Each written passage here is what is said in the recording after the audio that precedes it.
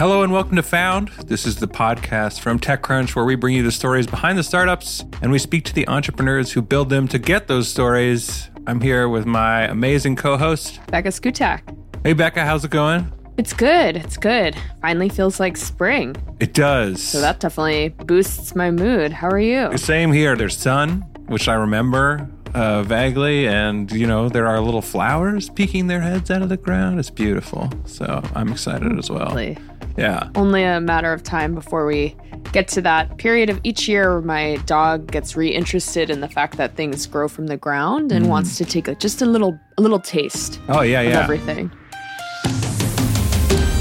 Well, everyone should. Everyone should take a little taste of everything. That's our lesson from Found to you, our listeners. Our entrepreneurs certainly do that. They are adventurous people for the most part, risk takers, unlike me. But today we're talking to Lauren Makler from Cofertility, which is making egg donation and third-party reproduction more accessible and less transactional. I didn't know much about this industry going into this, but Lauren really opened my eyes to how much this business is in need of innovation and change.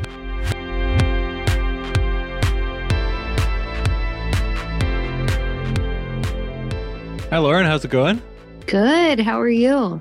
Doing great. I don't know when this will air, so this might be out of time for our listeners, but it's just the start of spring, and I'm in Toronto, and it's actually beginning to be warm, and it's very nice. So put me in a good mood, I would say. Normally, I'm in a bad mood when I'm on these podcasts. It's raining in LA right now, so I feel the opposite, but maybe it's a promise of spring. Yeah, it'll get your way eventually. I think it's moving in that direction, let's say. But LA needs a little more green space. Yeah, exactly. It's true. It's true. Lauren, thanks so much for joining us. To start this off, do you want to give our listeners just a general overview of what it is that your company Cofertility does? Yeah, absolutely. So Cofertility is a new fertility ecosystem that at our core gives women the opportunity to freeze their eggs for free when they donate half of the eggs retrieved to intended parents who can't otherwise conceive. So that could be someone who struggles with fertility, hopeful gay dads, cancer survivors, and more. And for those who might not be interested in egg donation or who might not qualify for egg donation, we have another program for them called Keep, where they have the opportunity to freeze their eggs and keep 100% of those eggs for themselves, where we've been able to help lighten the financial load through different partnerships that we have throughout the ecosystem. Great. Awesome. So another, kind of general question for listeners who may not be that familiar with the industry. Yeah. How does this kind of differ from what has been available before? Like what were kind of the options that were out there? And then what did you want to change about that? Yeah, I think it's a twofold answer to your question. One is that egg freezing is this, I think an incredible advancement in science, right? That enables someone to essentially freeze their eggs in time, right? Like we know that the best time to freeze your eggs, we always say, is when you can least afford it. The younger you are, the higher the quantity of your eggs and the better the quality. And so being able to retrieve those eggs and put them on ice gives women more options later in life should they experience infertility. It's something that like the experimental label was lifted off egg freezing in 2012, and it's something that more and more people are doing. However, it's super, super cost prohibitive. Can be anywhere from, $12,000 to $20,000 in the US to freeze your eggs. And when you're someone in your 20s or early 30s, that can be really, really cost prohibitive. It's something that, some large employers are giving some access to, but really it's something that not enough people have the ability to do at an age where it really would be most beneficial. On the other side, egg donation in the US is something that feels really transactional. And I'm happy to share more about my personal story and that of our co-founders. But it's something where cash compensation is a very big piece of the equation, meaning that intended parents typically pay a donor cash compensation for her experience involved in the egg donation process. And that can be anywhere, I think, from, $8,000 of cash compensation as high as over $100,000, depending on her heritage, depending on her education. The cost essentially goes up and up, which is something that we felt was kind of unethical and really feels pretty icky, for lack of a better word, and really, creates a stigma. I think a lot of women are off put by this idea that it kind of feels like they're selling their eggs. And it's something where I think it prevents a lot of women who otherwise might want to help grow another family from doing it because it feels kind of wrong to them. And it actually leaves intended parents without adequate options. We hear from so many intended parents that they've been looking for a donor for years and they haven't felt that they found someone they aligned with, or that they don't feel their own background is reflected in the donors that they're seeing put forth by other options. So our feeling was, hey, if we can bring a different model to the table that sort of removes cash compensation and brings women in with this idea that they will both help grow another family and think about their own future at the same time, can we open up the pie of egg donors who are interested in participating in this? Right. And so that's really where it came from. Cool.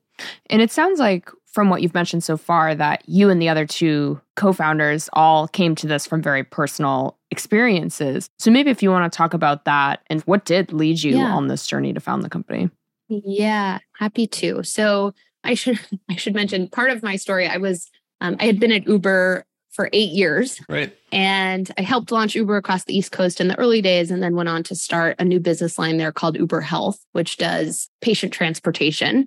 And I think I've covered that before. Oh, cool. Yeah. So I pitched that business line to our executive leadership team in early 2017. And within a few weeks of pitching it, I woke up one morning and had a pain in my side and thought, oh gosh, what's going on? Pushed for some diagnostic testing and turned out I had a very, very rare abdominal disease. I was like one of 150 people on the planet to ever get this disease. Oh. And it meant I had like these, benign, but still problematic masses growing throughout my abdomen. That meant I would need to have a number of surgeries to remove the disease. And so you can imagine, I thought, oh my gosh, how am I going to deal with this disease? But also, will I ever be able to have children? So it set off this like path for me to like uncover what would my options be in life. And my doctor said, I asked, like, should I freeze my eggs before these surgeries? Like, what should I consider?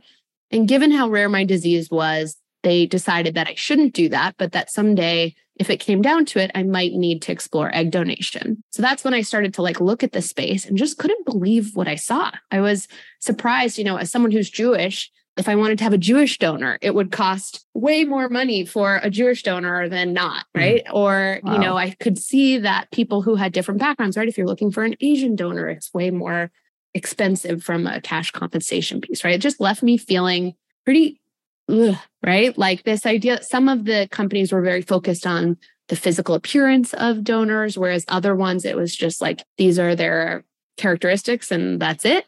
And ultimately, actually, my sister decided incredibly to freeze her eggs and donate them to me ahead of my surgeries so that I could go into them knowing I had eggs on ice waiting for me should I need them someday. And that was like incredible peace of mind, right? Just like knowing that I could go about my life and make decisions without the pressure of having a baby. Long story short, after I had 3 surgeries, I ended up ultimately conceiving my now daughter unassisted without using my sister's eggs, but I never stopped thinking about egg donation and egg freezing. And one of my 2 co-founders, Hallie Tecco, who she actually founded Rock Health and then went on to start Natalist and sold Natalist to Everly Well. Right. She is someone who had been through her own journey as well, where just very much through the IVF ringer and kind of looking at this space through a similar lens that I did and felt like her biggest regret in life was that she didn't freeze her eggs at 25, right? And so we came together with this feeling of like, how do we educate more women? And Hallie is someone who I think she didn't know at 25 that she should freeze her eggs, right? Nor could she have afforded it at that time. So it really came forth as this way to make egg freezing something more women know that they could have access to, and then doing it in a more affordable way. While on this flip side, bringing really incredible women to the table as it relates to egg donation at the same time. So it felt like we could solve 2 problems with one solution. Yeah. I think on that subject, like it seems like there's a lot of different things to untangle there. And like, how did you know that it was going to work, I guess? Because it sounds like an existing market, it's such an interesting, like it's a two-sided marketplace, right? Just like Uber, right? But exactly. Like it seems like the incentive structure was sort of established and like there's a reason why. I guess it's owing to scarcity or like maybe cultural like reluctance in some cases for certain populations. But, those dynamics were all there because they had economic power behind them. So how did you look at that and go like, we can dismantle that and we can offer an alternative and make it viable? Yeah. We realize this is going to be a big marketing challenge, right? Like how do we reframe and sort of rebrand egg donation so that more people are open to it and interested? We brought on a third co-founder, Ariel Spiegel, who has that marketing background, both in the infertility space as well as marketing to a younger audience. She used to lead digital marketing for Victoria's Secret Pink. So she like understood that younger female audience. But it really came down to this idea that like there are so many intended parents, and I see it all the time. I meet with intended parents every single day who tell me, I have been looking for years. There's nobody that I want to match with in this ecosystem. I think it's because, you could look at ads for egg donors, right? Like if you look at TikTok and you look at donor talk or whatever you want to call it, right? You'll see an ad where it's like, want to go to Paris this summer? Donate your eggs every 3 months. Or, want to go to lunch without looking at the bill? Donate your eggs, right? That messaging is not going to speak to the women that a lot of these intended parents are excited to match with, right? And so I think what we've been able to do is the women that are excited about Cofertility and want to participate in our split program are quite often people who are incredibly ambitious and who are very much prioritizing their career or are planning for their future, right? And so they're highly matchable in that way. So a lot of this truly was like based on hunches, right? That like we'd be able to attract this type of donor, but also very much like, I think we put ourselves in the position of intended parents of like, what kind of egg donor would I want? So it's a little bit of both. That makes a lot of sense because those ads sound appealing to me and nobody would want if I was able to donate eggs. You don't want that. Yeah. Like the bad TikTok ones, I mean. I want to go to Paris, I'm saying. Yeah, I feel you. I'd like to go to Paris too. I'm curious too with the thought process behind building the company business model? Because I know we've seen a lot of innovation in the fertility space over the last few years out of the startup ecosystem. And so many companies, and I'm not saying this is a bad thing, but so many companies focus on the B2B2C angle. Oh, we sell this as a service that employers can offer as a benefit and sort of take that's been the most popular route, it seems like so far. So I'm curious why you guys decided to do more of this, like, I don't want to say direct to consumer because that's a category and this is not direct to consumer, but you wanted to go kind of straight to the source and why you thought this would be sort of a better approach than what we've seen so far. Yeah. I certainly think for a lot of companies that B2B2C approach makes a lot of sense. And I do think there's potential appetite for us in different ways to tap into that as well. But I think that here, there are existing options that are essentially direct to consumer for egg donation, right? Where, intended parents come to these different companies. Maybe they get like a one-to-one sort of, let us give you some options of egg donors, or like, here, shop all these egg donors, right? Like there is a market for this. It's just not adequately serving it, right? Like there's still like an appetite for something different. There's an appetite for something else, right? So like, it's funny you mentioned like there are similarities to Uber, and that's so much of what resonates with me. But like at Uber, you're matching a rider and a driver. So like we cared very much about the number of rides completed. But the other metric that we cared a ton about was ETAs, like how quickly are you matching a rider and a driver? Here, we're looking at matching, split member or donor with intended parents. And we talk all the time about days to match. How quickly can we match these two parties, right? Like yesterday, we had 2 intended parents that literally like the second a donor came, we made her active, matched within 30 minutes, both cases. Really, really incredible from like a days to match experience. So like, and I think the intended parents had been on the platform for maybe less than a week in both cases. So our ability to match them really quickly, I think one of them had access to donors for maybe 5 hours, right? So, sometimes we see them deliberating for a long time. Sometimes they match really quickly. But my point being that like, we are able to reach intended parents without there being this like business in the middle. Yeah. I do think for companies that are looking to engage their LGBTQ community and to really support family building on that front, we would love to see egg donation and surrogacy be something that they are more plugged into offering. Mm-hmm. There are some that are doing it, which is great. Please keep doing it if you're listening. But like, I think there needs to be even more in this space. And so we're looking actively for ways to get more companies on board with that, because if two gay men want to have a baby, like they need an egg donor to be able to do that.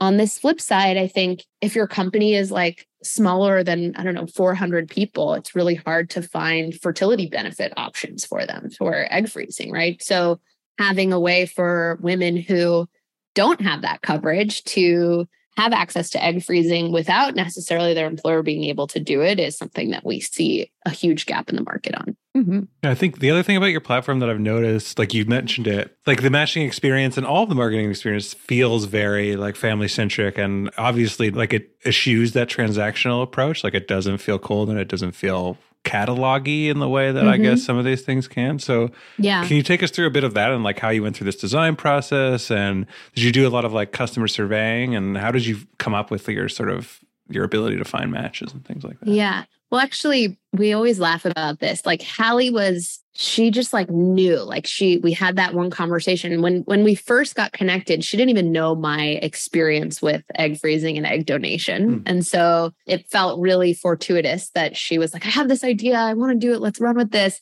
I was like, Hallie, you have no idea like how right this is, right? Talk about like founder product fit, right? Like really aligning is so important. And I was very bullish on what she had suggested. And this was an idea. Egg sharing is like not a new concept. It's something that's done in pockets all over the world. But she and I felt strongly about building it in this larger, more network approach. And I needed to see data before I would go all in. Because she was like, let's go. I was like, hold on. Like, let's do a survey. So we created a type form and I asked a handful of Instagram influencers to like post it in their stories to just see like, because it doesn't matter if like as a 35-year-old woman, like, is this something that I would do? Like split my eggs with someone else? It doesn't matter. I'm too old. But would women between the ages of 21 and 33 do it? Right? That's the question. And so we got this survey out there and we had like within 24 hours, like close to 1,000 women had responded to this survey. And 66% of them were like, yes. So to me, that was very compelling that this was something we needed to do. And we used a lot of that data to help support the way that we approached going to market, at least on the egg freezing side of our business.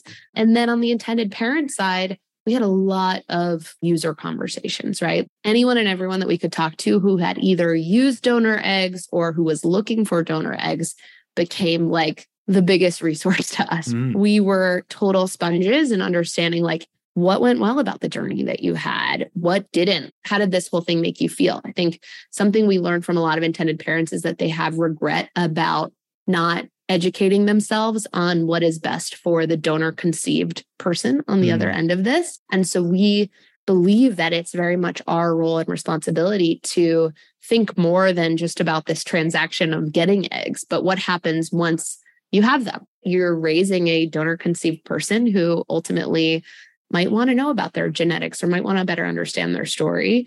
There was a study that came out from Harvard in 2021 that said, I think it was over 60% of donor conceived people really struggled with this idea that their parents paid cash compensation for their donation.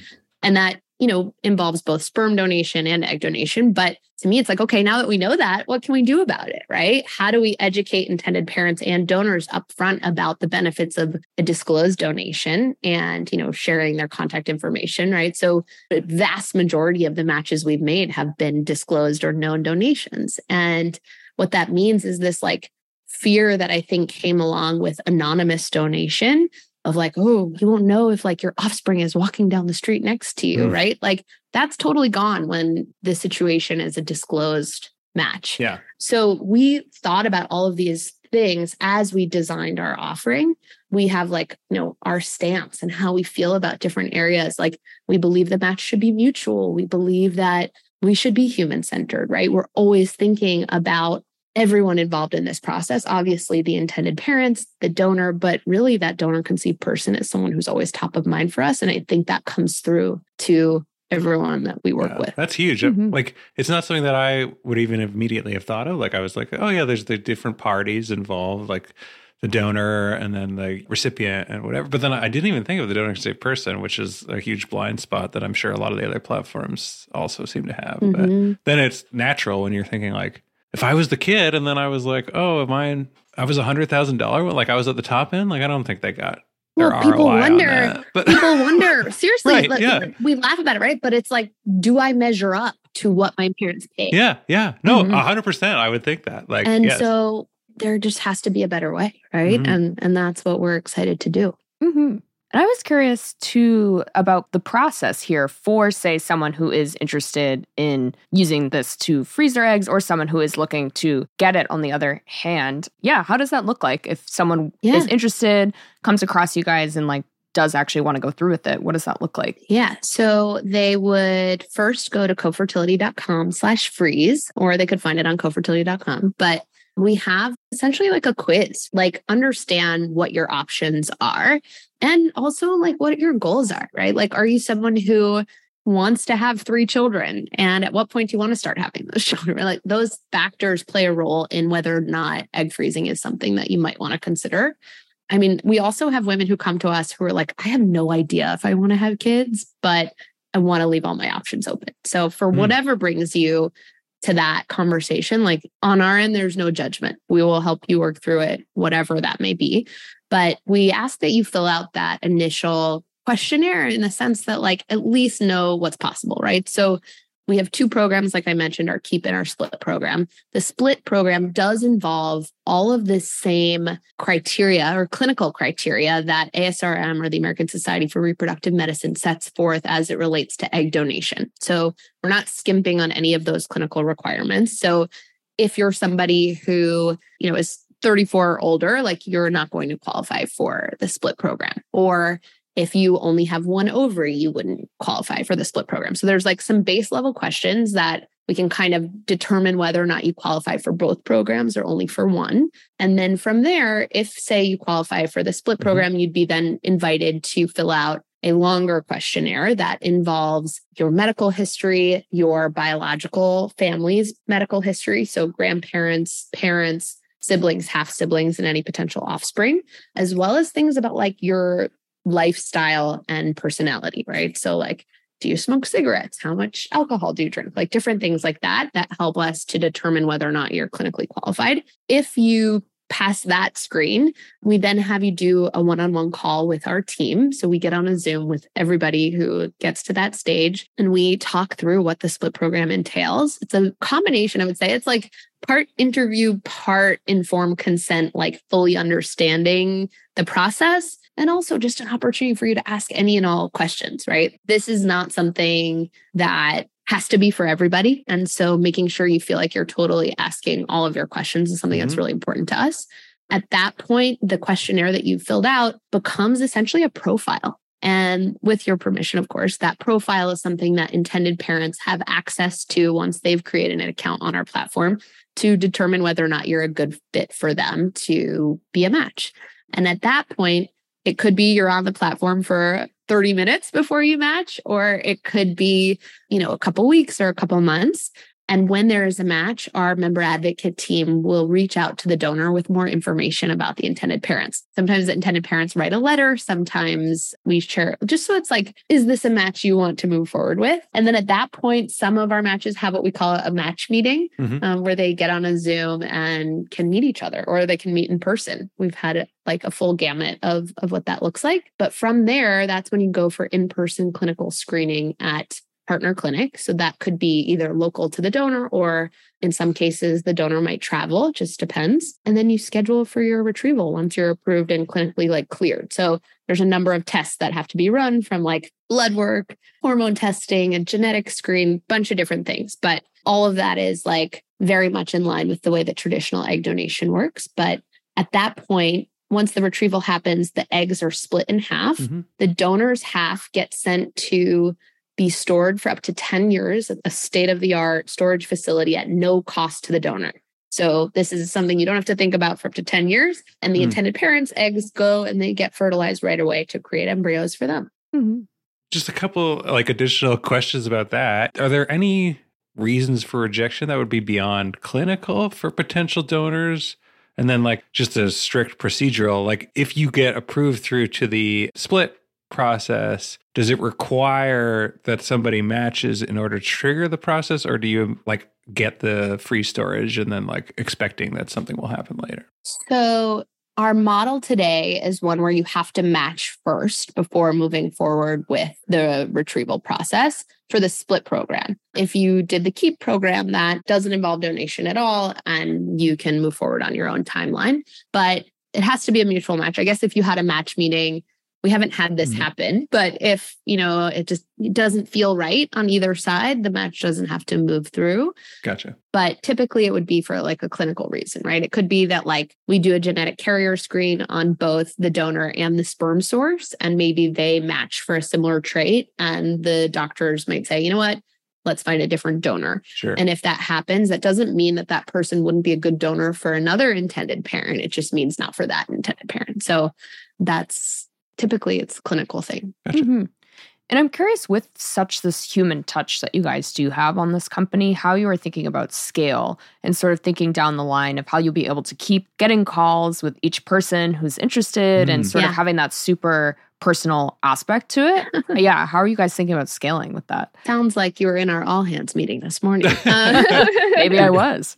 Yeah. It's like actually it was framed as like good problem to have. For sure. We have way more calls booked next week than we have the following. So I see that really as like seeing around corners, right? It's like, okay, we're seeing like an amazing reaction. Like people are filling out their applications. How do we make sure we're appropriately staffed? I don't ever want to lose the human touch at all, right? I remember actually someone on our ops team a few months ago was like, what if we do group calls with donors where it's like one person from our team and then a few potential split members? And we're like, no, like that just takes away from the personal experience from the donor side, but also like, I want to be able to tell every intended parent that like we met one-on-one with every single person we have listed on this platform.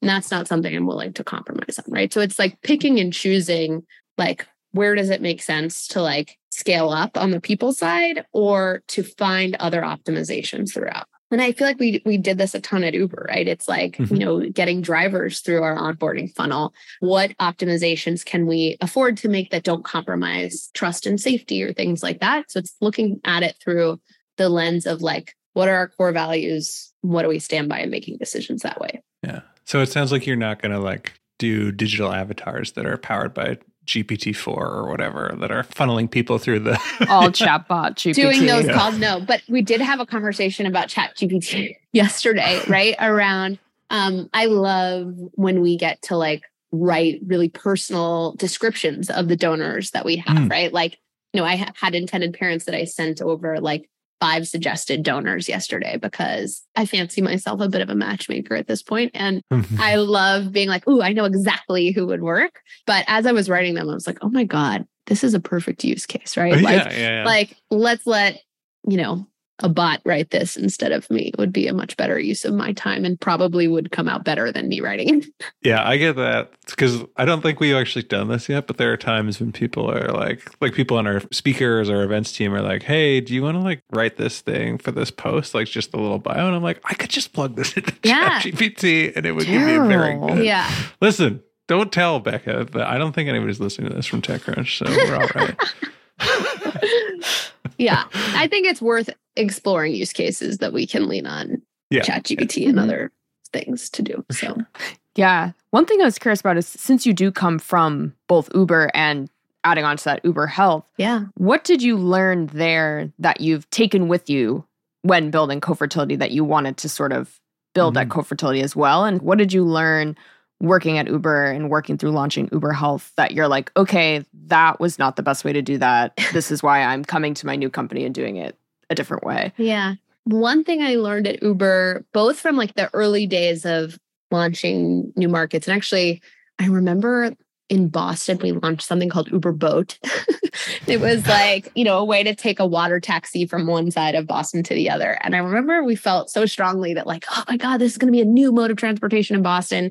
And the regional GM at the time was like, let's call this like a limited time thing. And I remember being like, but why? It's going to be amazing. It's going to work.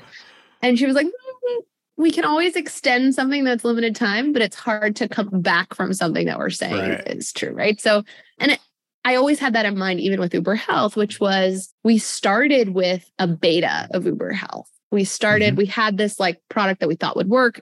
And we first brought on, I think it was like 15 different healthcare organizations. And by the end of a 9-month beta, we had 100.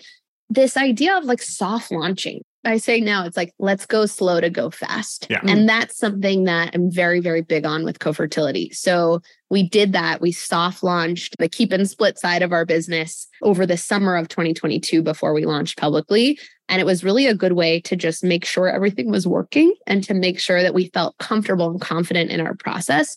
And now, even as we think about rolling out, whether it's like a funnel optimization or rolling out like any small sort of thing, it's like, can we test this with a small group before we go big, right? So going slow to go fast, I think, gets us very much set up for success. The other thing I'll never forget, Ryan Graves, when we were working on Uber Health, said to me, Lauren, we can't boil the ocean.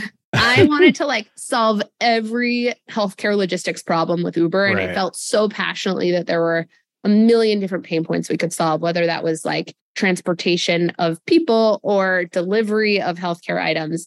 I wanted to do it all. And he was right to say, hey, let's start with one area and be really good at it before we expand to other things. And so that's very much how I think about Cofertility as well. People are like, oh, are you doing like sperm donation? I'm like, no, we're not. We're focused on egg donation. Like, let us crush this. We can talk about other things later, but we're really, really focused. And it's really that voice in my head of like, do not try to boil the ocean. It doesn't work. No, I just checked because I was like so curious as you kept talking about it. I was like, I remember all of this, but I'd covered it in 2018, the launch. I think this is the launch of what you're talking about. Yeah, March of 2018. Yeah, March 1st. And I spoke to Chris Weber at the time. Yeah. But I don't remember any of this. Of course. I'm just reading an article from the internet that says I did these things. Yeah. That's hilarious. I'm curious about your founder, like your own founder journey. And like at the time when you were working at Uber, did you think like, oh, one day I'll found my own company? Has it always been something you thought you were going to do? Or did you think, oh, I'm going to be an operator and then this just happened? Or how did that work? I actually remember years ago, while I was at Uber, feeling ready to think about what was next for me, but not sure what it was going to be. And I was a faithful like TechCrunch reader, and I would read about like this founder raised X amount of dollars to go solve this problem, or this founder did this. And I remember feeling very down on myself, because I think when you read a lot of those things, it's like, why haven't I come up with something yet? Or what am I doing? And it's like, well, when you read about the problems someone else is solving and you read about their solutions, it really doesn't help you think of your own. But I think what does help you think of your own is your own lived experience. And so for me, I had my health journey, and I gave birth to my daughter in May of 2021. And after she was born, and I had started to like noodle around with this idea of being an entrepreneur. I think at Uber, I was an intrapreneur, but I was like, what could I do in the entrepreneur space? I was really interested in food as medicine. I wanted to stay in the healthcare realm in some way, but just hadn't figured it out yet. And had started to talk with recruiters and different companies, but just like nothing felt right. And having given birth to this baby who I look at her, because I didn't know I would for sure have her. And I didn't know how it would come to life. Like when I looked at her, it was like, oh, I have to build something in reproductive health. I have to.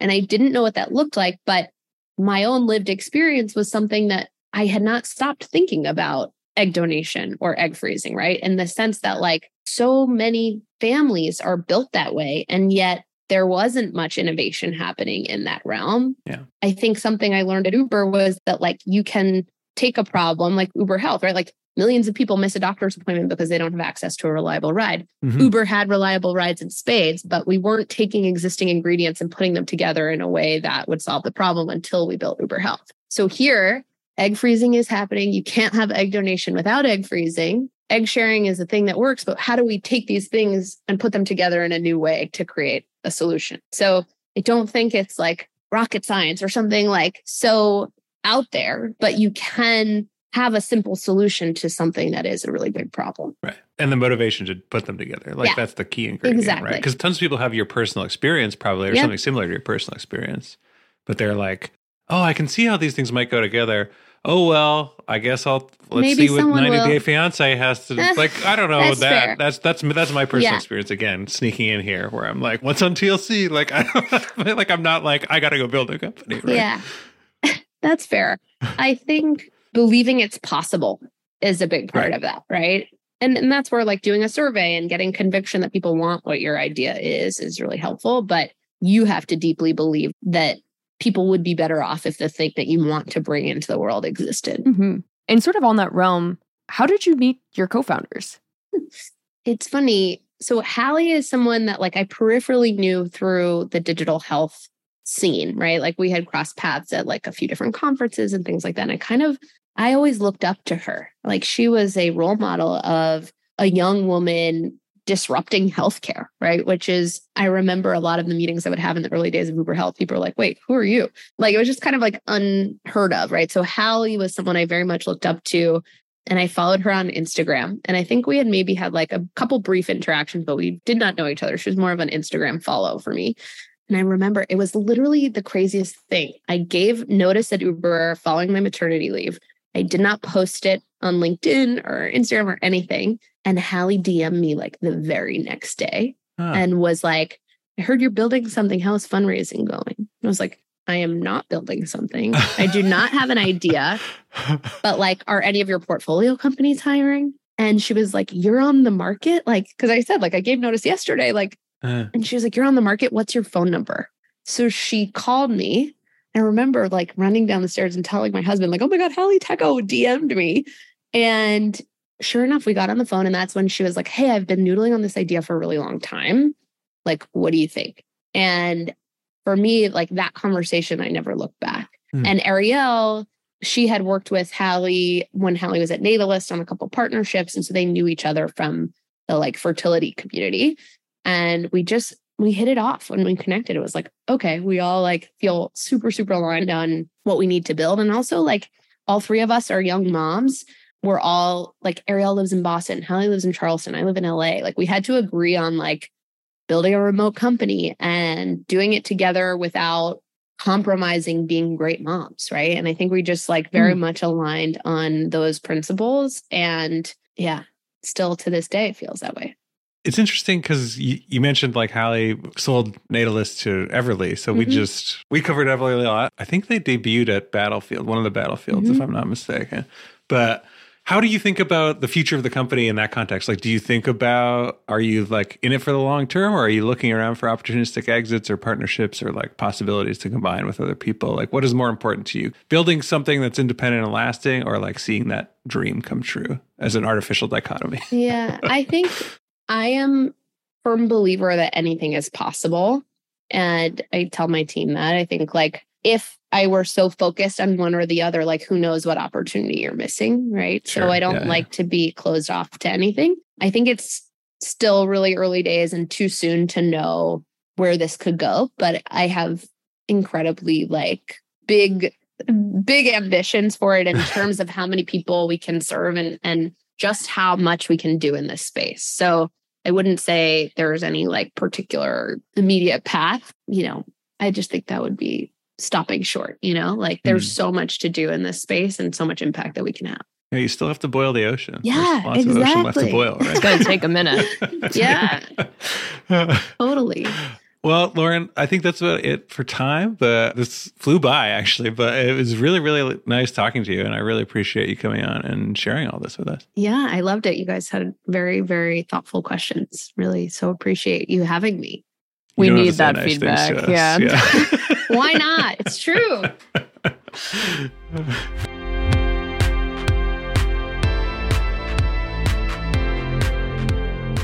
Okay, that was our chat with Lauren. This is a really interesting startup. I think one of the most interesting things to me is how much of it is based around positioning and presentation to the audience and how you actually are received by your potential customers. What did you think, Becca? Yeah, no, I definitely thought similar because anything related to egg donation or sort of on the flip side of the table, sperm donation is such a weird space when it comes to marketing. I feel like every comedy movie from like pre-2005 had some kind of sperm donation scene that was just gnarly and meant comedic effect. And I feel like this whole area of reproductive health just doesn't get talked about as much because it always was such a weird thing. Like no one knew how to talk about it in a productive way, it feels like. No. So I definitely understand how this could be such a hill on the marketing side. Yeah, you're right. It was like definitely played for laughs in like gross out comedies on the like male side, right? It was very juvenile. And that was also, that was basically the entirety of my exposure to this market for a long time. I think there was with tech specifically, and when we still are, but when STEM was a big thing and it was like, okay, let's like increase the representation of women in engineering fields and stuff like that. And then you had this come up as like, okay, well, if that's the thing you want to do, like services and benefits that offer kind of like egg freezing is going to have to be a big component of like how you approach that and make sure people feel comfortable making choices to stay in or get out of the working world, right? Or come back in. So that was like exposure to that side of it. But yeah, I didn't know really anything else about it. And her describing like just how transactional it is and how it's kind of like pick from these catalogs. And then you have like a menu of prices based on rarity of like attributes essentially was super, super interesting and super icky, I guess. I know. Yeah, I definitely knew nothing about that side of it.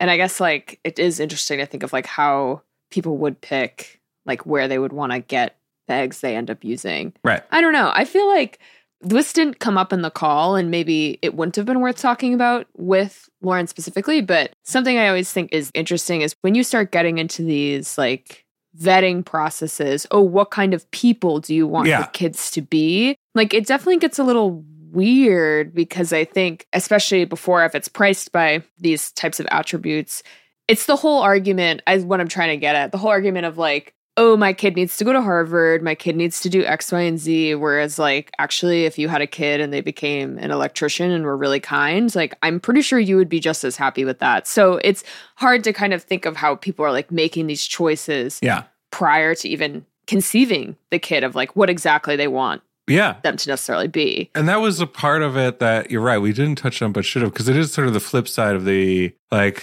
obviously Lauren is going to focus on the positive attributes of like why their process, differs from the others. But on the other hand, it's like, okay, so the appeal for the donor side is like, I'm probably already fairly affluent, educated, accomplished, whatever. And so I'm choosing to do this in a non-transactional way because it like makes me feel better. And then on the recipient side, it's like those are all attributes that we find desirable anyway and probably would pay for on the open market, right? But like that's not who you get on the supply side in the open market because you get people who are like, I would like to make some money here, right? Like I need money. Yeah. And so it does end up being exclusionary and a little bit, it's a selective process and it necessarily reinforces some of the class issues or other things that are going on at the same time, right? So that is an issue for sure.